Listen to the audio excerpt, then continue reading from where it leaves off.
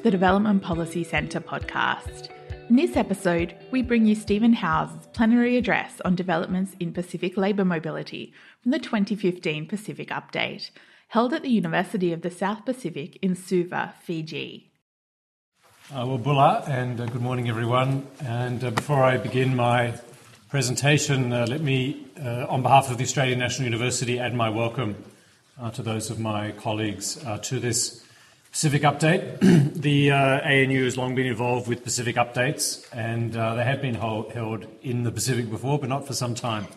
So it's very good to be back, and it does make a lot of sense to have it here in Fiji at USP. I know you had the Fiji Update yesterday, and in the middle of June we had the PNG Update with the University of Papua New Guinea in Port Moresby.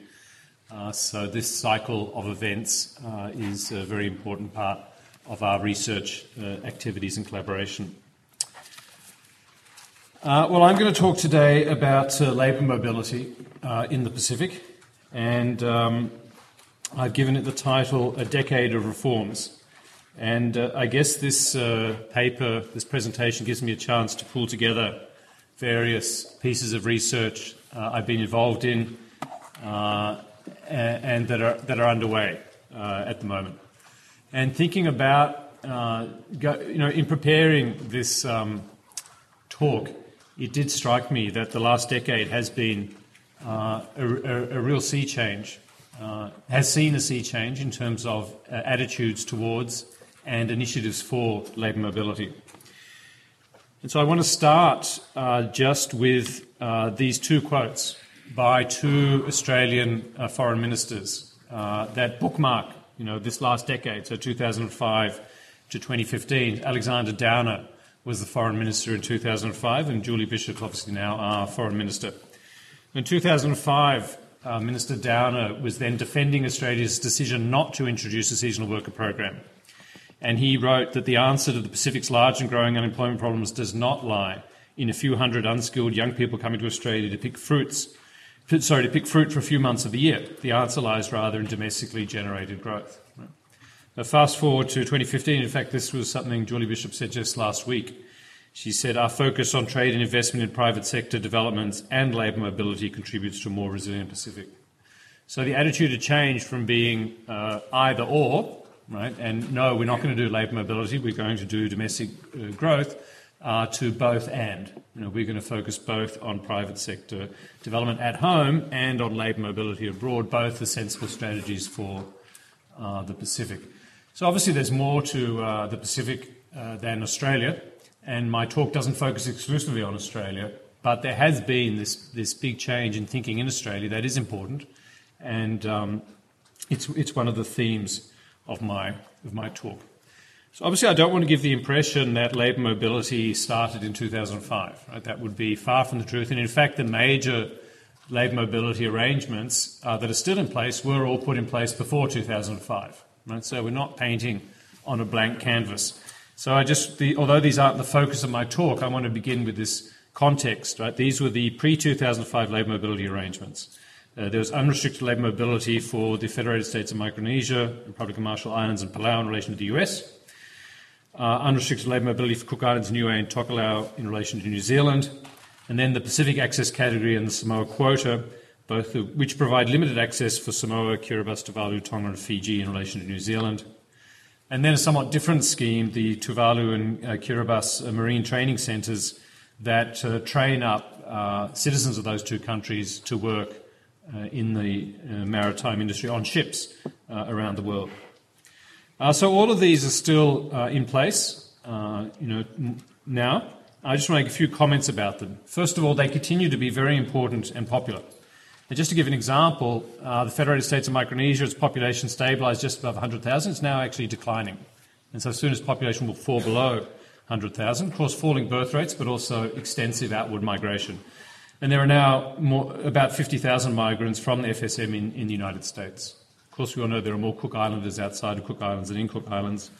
But even the limited windows that New Zealand provides under its different quota schemes are very popular and important. So just this year, I was reading, for the 1,100 Samoan quota, it's a lottery, right? You've got to apply.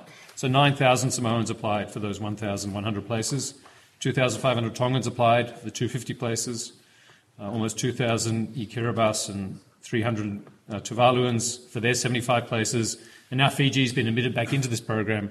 Almost 9,000 Fijians want those 250 places. So there's intense competition. There's still this very strong desire to migrate. And, of course, you've got to win the lottery and then you've got to get a job. But in the last couple of years, most of the quota places have been filled. So these pre-2005 schemes, in no way do I want to underestimate their importance.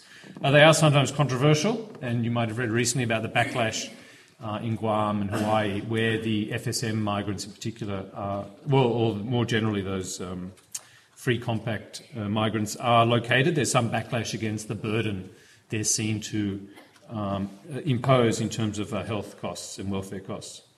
The one scheme that isn't doing very well is the Pacific Mariner scheme, and I think basically due to increased competition from Asian workers, we see this dramatic decline in the number from Tuvalu and Kiribati who are actually able to go and pick up those international employment opportunities.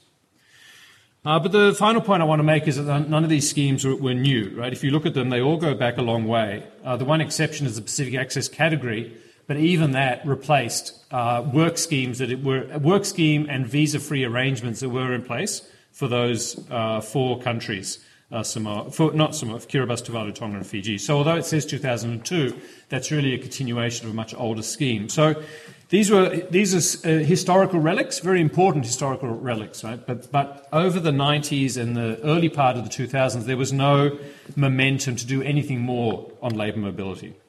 And I guess my point is that that changed. So something happened in the last decade, and you have seen a number of new initiatives come into place to try to actually promote labour mobility from the Pacific. And these are the six that I'm aware of. If others are aware of more, please let me know. But these are the six that I'm going to talk about, and I divide them into three categories. First, the two seasonal work schemes, to pick fruit and vegetables. Those are low-skilled schemes, but they're just for a period of months, right? So very short term. Then we have the two low-skilled, temporary but not seasonal work schemes. So under these two schemes, you can come for a period of years. In the Australia one that's just been announced, it's 2 years. In the Korean scheme, it's almost 5 years. And then finally, there's what I call aid for migration. We talk about aid for trade. Right? That's meant to be aid that promotes the country's ability to trade.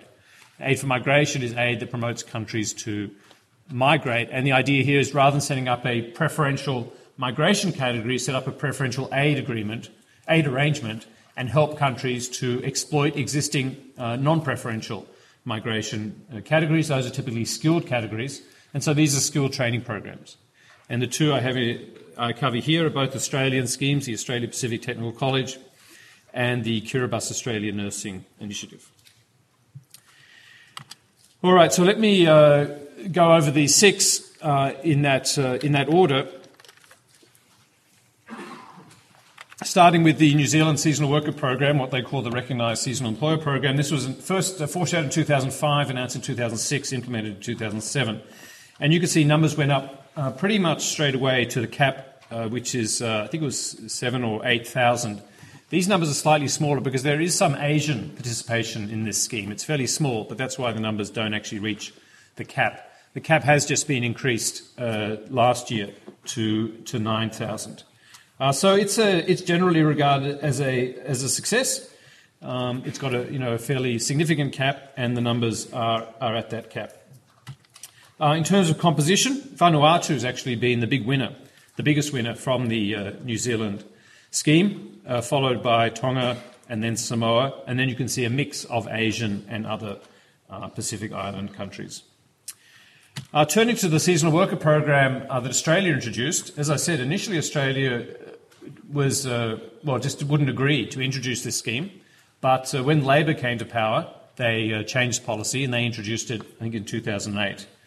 Now, they introduced it, first of all, as a pilot, and even after the pilot stage, when they agreed to continue it, with a very small cap. And so the cap, even this year, is, the year just finished, it's just around 3,000, right, compared to the 8,000 or now 9,000 of New Zealand. That's the cap. They're the figures in blue. But actuals are actually below the cap. So a low cap, but even lower actuals. This is an employer demand-based scheme. If there isn't the demand from the employers, you won't meet the cap.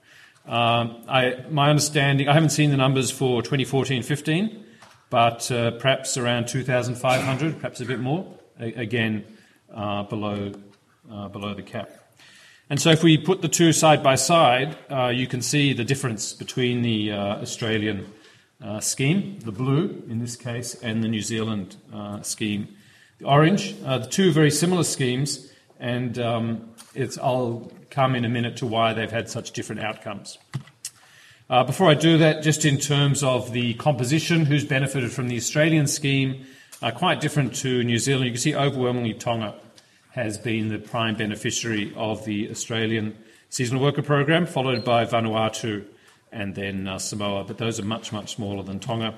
And so if we compare, again, the New Zealand and the Australian schemes, put them side by side, this time on a country-by-country basis, you can see the big difference. New Zealand is more diversified, and even for Tonga, where Australia, which is by far the biggest beneficiary, the New Zealand scheme is still more important to Tonga.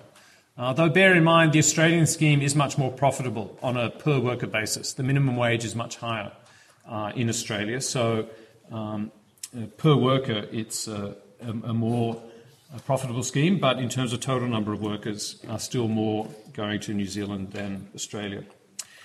So why do you get this difference between the two schemes that on paper look very similar? And well, we have, I think, a pretty good answer to this because we've carried out two surveys of horticultural employers in Australia, one in 2011, and then we repeated that exercise with a larger sample and with the collaboration of the World Bank in 2014. So based on those surveys, plus what we've seen in New Zealand, I think there are really three main reasons. But the first, if I had to just put it in one word, it would be backpackers.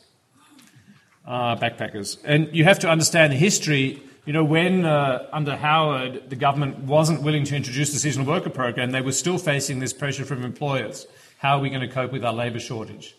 And so they said, well, we'll reform the backpacker scheme so that if a backpacker works on a farm, and there were a few other regional occupations, but it was mainly farming, if you work on a farm for 3 months, you can stay for a second year.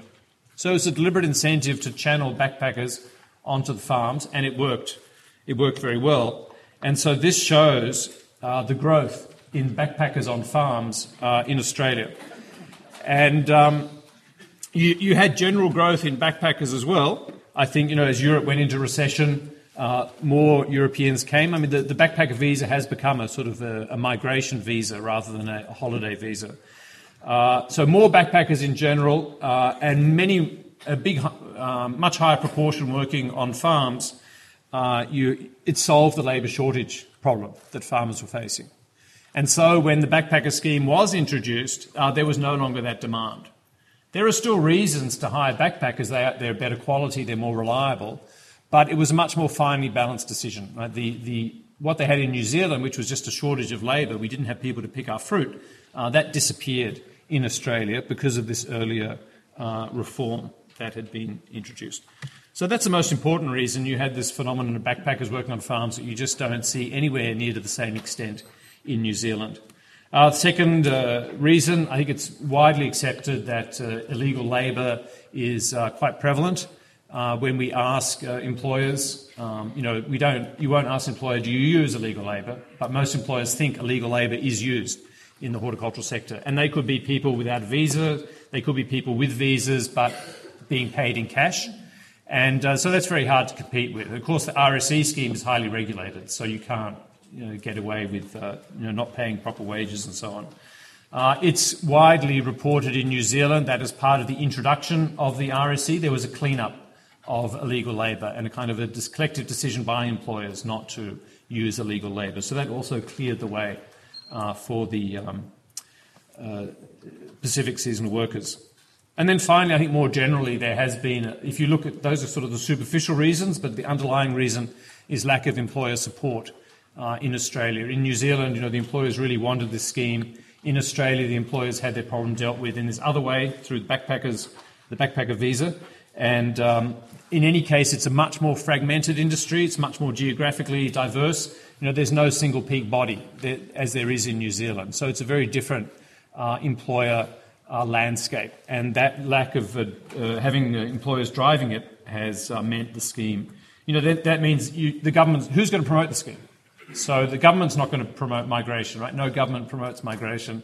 It's left to those employers who actually use the scheme. And most of those who use the scheme do like it. But there are very few of them. And so there's a lack of a powerful advocate. The good news is that the government hasn't given up on the seasonal worker program. The minister, as you see from that quote, is a believer in labour mobility, and there have been a number of reforms recently announced. Interestingly, not where you might expect it, through the North Australia White Paper. And that goes to the point that, if you can generate employer demand, an area where you think, you need to satisfy employer demand for labour, you'll have more chance of promoting labour mobility. So in this... there are a number of reforms, first of all, to the backpacker scheme, which is the competition to the seasonal worker program. Actually, through the budget, they got rid of the tax-free threshold. That was nothing to do with North Australia. That was just a way to raise revenue. But that will make it less attractive to come to Australia. And so it might reduce the total number of backpackers. Then, in going to that white paper, in Northern Australia, which is defined as the Northern Territory and the northern parts of West Australia and Queensland, now you can get your second-year visa if you work in tourism and accommodation as well as on a farm.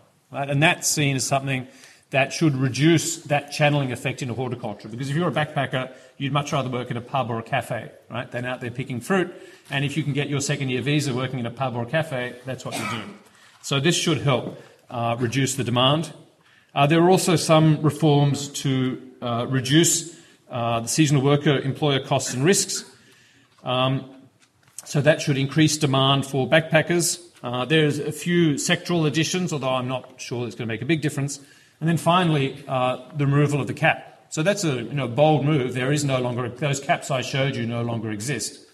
And of course, they're not binding, so it won't have any short-term effect. It could have a longer-term effect. I did feel a little sorry for New Zealand because I know they had a conference in New Zealand, in Samoa, on the RSC, and the Samoan Prime Minister called on New Zealand to follow suit and eliminate the cap on the RSC. Of course, it's a very different matter to eliminate a cap when it's binding than to eliminate a cap when it's not binding.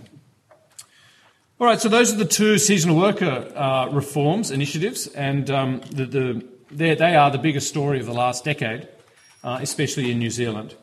But I want to go on to the other schemes. So my second category are these temporary, low-skilled but non-seasonal labour mobility initiatives. And there are two examples here. One is a bilateral arrangement between Timor-Leste and South Korea. And this is part of South Korea's employment permit system, which is an Asia-wide system that is a way that South Korea gets its low-skilled workers. Obviously, South Korea's got it's got an ageing population, very high income. They have real shortages in low income, and this is the way they try to fill those shortages. It's a big program with almost 250,000 low-skilled workers. And they introduced they brought East Timor into this program in 2005, and East Timor started sending workers in 2008 and have sent them in subsequent years. Now, we've just started to research this scheme, so I don't know a lot about it, and we're actively pursuing it.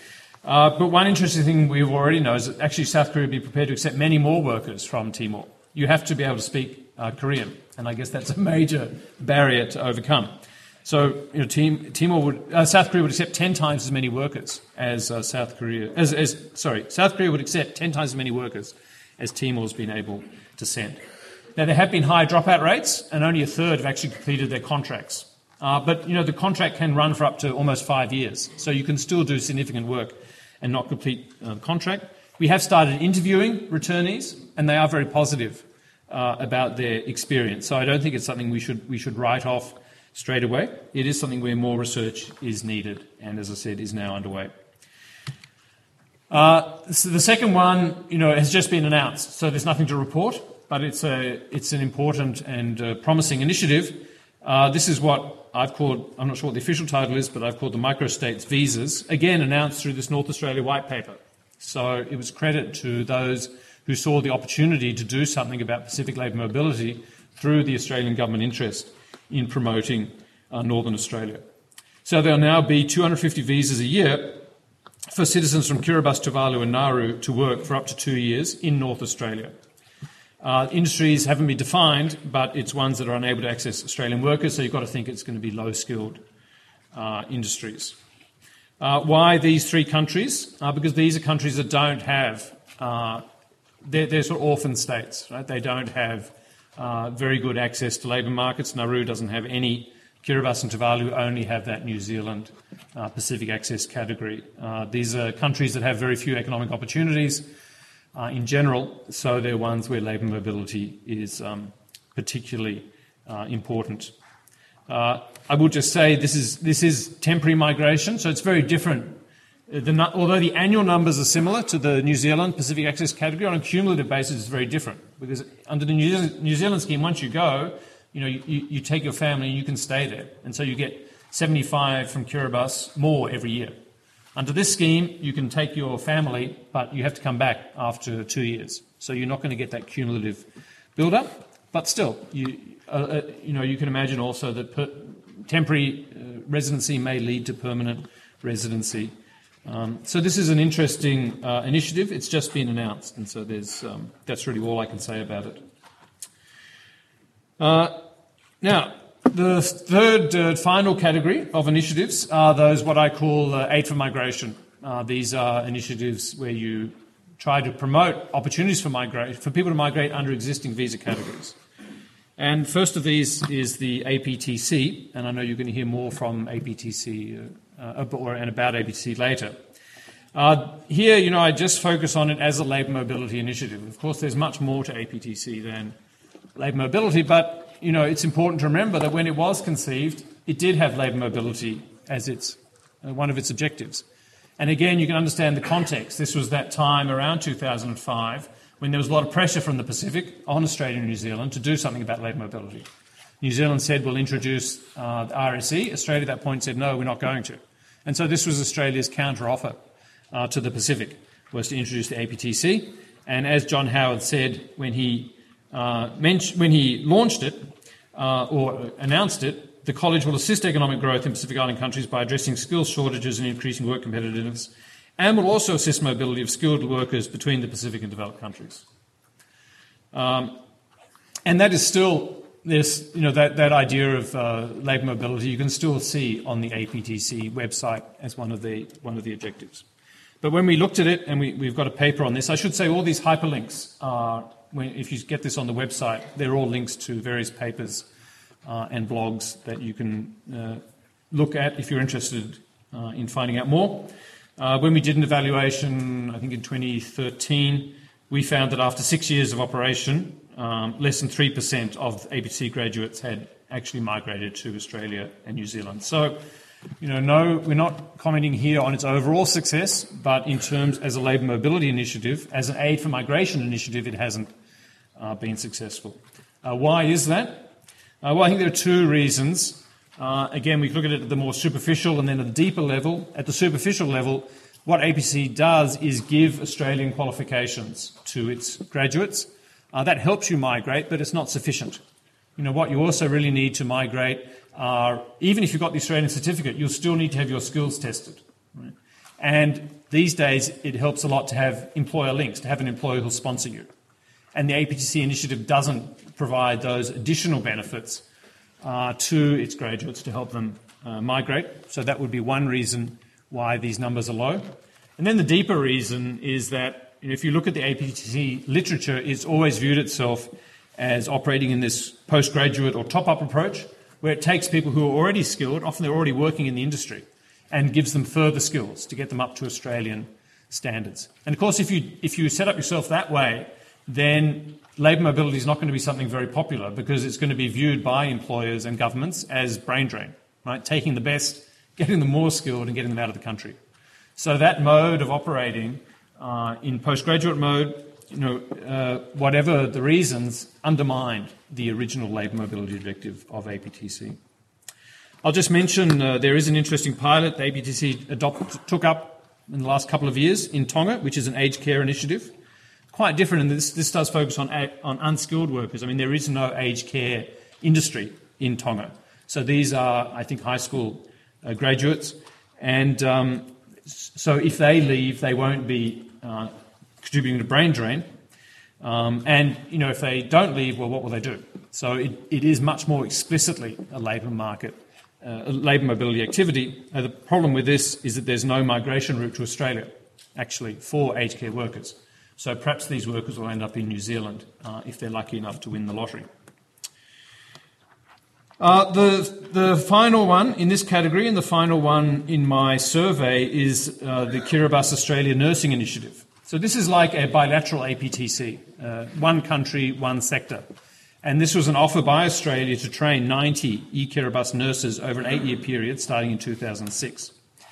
And an evaluation's been done and published of this initiative, and so we have some good data. And, by 2014, so 8 years later, well, we had got almost to 90. 84 nurses had been trained at a cost of almost 19 million. Now, not all had passed, but the evaluation indicated 68 expected to graduate. And as of 2013, about 60 had graduated. All of them were either working in Australia and New Zealand, either full-time or part-time, or they were looking for work in Australia or New Zealand. So this initiative was much more successful as a labour mobility initiative, right, in that there were significant number achieved that objective. And, the reason is they were in Australia, so they were able to make those employer links, right, and benefit. It's much easier to make the transition, to look for further work if you've been studying. The problem with this one is the expense. And, there was this phrase was coined, right, the $250,000 nurses. This is a very expensive project. And it was for that reason, the scheme was suspended. It's not operating anymore. I'm not aware of plans to resurrect it. So overall, what you see in the last decade is a mix of successes and failures. You see a number of small schemes, with only the New Zealand RSE scheme succeeding in reaching its targets, at least in a sustainable way. The Carney initiative did, but didn't sustain it. New Zealand's done much better than Australia, but Australia has at least made a start. I think that, again, I go back to the sea change in attitudes. The two Aid for Migration initiatives have not worked out as Aid for Migration initiatives. We should also, before we get carried away by the exuberance or success, we should be aware that while there are a growing number of schemes that discriminate in favour of the Pacific, the schemes that discriminate against the Pacific have also grown. The backpacker visa is increasingly a low-skilled temporary migration program for OECD countries, as far as Australia is concerned. To the extent that I can't remember if it's South Korea or Taiwan, but there is an abattoir company has set up its training centre in South Korea or Taiwan. So you train as an abattoir worker. You then get your backpacker visa and you come and work in Australia full-time for a year as a abattoir worker. Another problem we should recognise is the countries that are most in need of labour mobility are the ones who benefit the least from recent reforms. I mean, it's good for Tonga that it's benefited so much from Australia's seasonal worker program, but Tonga is already one of the most dependent countries in the world on remittances. It's really countries like Kiribati, Tuvalu, Nauru, and the bigger Melanesian countries that need more access to remittances. They've struggled to do well in these schemes, with the exception, the very important exception of Vanuatu in the New Zealand RSE scheme. I think we all need to take note and learn from that. Labour mobility reforms are continuing. It's very welcome to see the recent round of reforms coming out of Australia, but clearly more are needed. And one lesson is that Pacific pressure is critical. I mean, it was that pressure in 2005 that led to a lot of these reforms. But reforms work better when there's also pressure from domestic employers. Otherwise, the risk is that there'll be an announcement, but there won't then be... You can get the announcement without the employers, but to get successful follow-through, you need that employer participation because these schemes invariably have a strong element of demand. I just want to look at some further options, what we might think about going forward in terms of labour mobility. Assuming throughout that labour mobility is a good thing. Not everyone may agree with that, but I certainly feel it's trade in labour is as valuable as trade in exports, especially for a region such as the Pacific. First, more evaluations needed of various of these schemes, but especially the Korea Timor scheme. But if that does prove to have been a success, there could clearly be opportunities for other Pacific countries. Korea already includes some 15 Asian countries. You imagine they'd be willing to consider extending that to Pacific, other Pacific islands. There are opportunities to trade fishery access revenue for jobs. This is something Matt Dornan's pointed out recently. The Pacific's done well in getting more licence revenue from its fishing rights or rents. There are provisions in the negotiations, some of the agreements, to also get Pacific Islanders working on the boats. Now, perhaps that will mean some trade-off in terms of the amount of licence revenue you get. But depending on your views on how well government spends revenue and the social costs of high levels of unemployment, you might be willing to make that trade-off. I would encourage all Pacific Island countries to get backpacker visa status to come to New Zealand, and Fiji and PNG has done this already. You should be aware you won't get access to the unregulated backpacker visa, the 417, that's closed. You'll only get access to the 462 visa, which is very small, maybe 100 visas, and you have to get government approval. So it's not an ideal scheme, but still, it's an opportunity that is out there. And then finally, given that the aid for migration schemes haven't worked very well, are there other ways to make that idea work? For example, we know the Philippines is extremely successful, probably the most successful country in the world, in promoting labour mobility opportunities. Would it make sense for Pacific Islanders to send people to the Philippines, to get them into those colleges, and that is kind of a treadmill, right? A treadmill that will take you to the United States or the Middle East. Perhaps you don't need to leave the Pacific. Can the Pacific Nursing Institutes be used to train nurses for export? This is not to denude the region of its own nurses. This is to add to the number of nurses getting training and then to be able to supply domestically and overseas. There are private nursing colleges. Students can pay for this themselves. And then finally, increasingly migration and education are linked. And in both Australia and New Zealand, it's an increasingly prevalent migration route, is to study in Australia, or study in New Zealand, then work in Australia, work in New Zealand, first on a temporary, then on a permanent visa. And is that a route that the Pacific Islands could better access and exploit? So to conclude, the last decade has been a very active one in terms of reforms and initiatives to improve and expand labour mobility options in the Pacific. Quite different from the 1990s and the early 2000s. And there has been a sea change in our outlook in Australia, which I think is very welcome. But there is still a long way to go to really maximise the opportunities for labour mobility.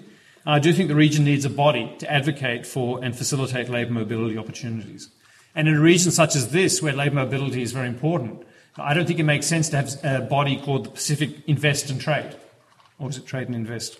Obviously, trade is important, investment is important, but so is labour mobility. And so I have made this suggestion that that body be renamed as the Pacific Invest, Trade and Work, or perhaps it should be Pacific Trade, Invest and Work. So thank you, everyone. Vinaka Whakalevu. And if you are interested, please do check out our blog site and look under Pacific Labour Mobility as one of the topics, and that will take you to a lot of the links that are embedded in my PowerPoint. You have been listening to a podcast from the Development Policy Centre. For more information on our work, visit our website at devpolicy.anu.edu.au. To join the conversation on Australian aid, Papua New Guinea and the Pacific, and global development policy, visit our blog at devpolicy.org. At the blog, you can also sign up to our newsletter for all the latest updates or connect with us on social media. Thanks for listening.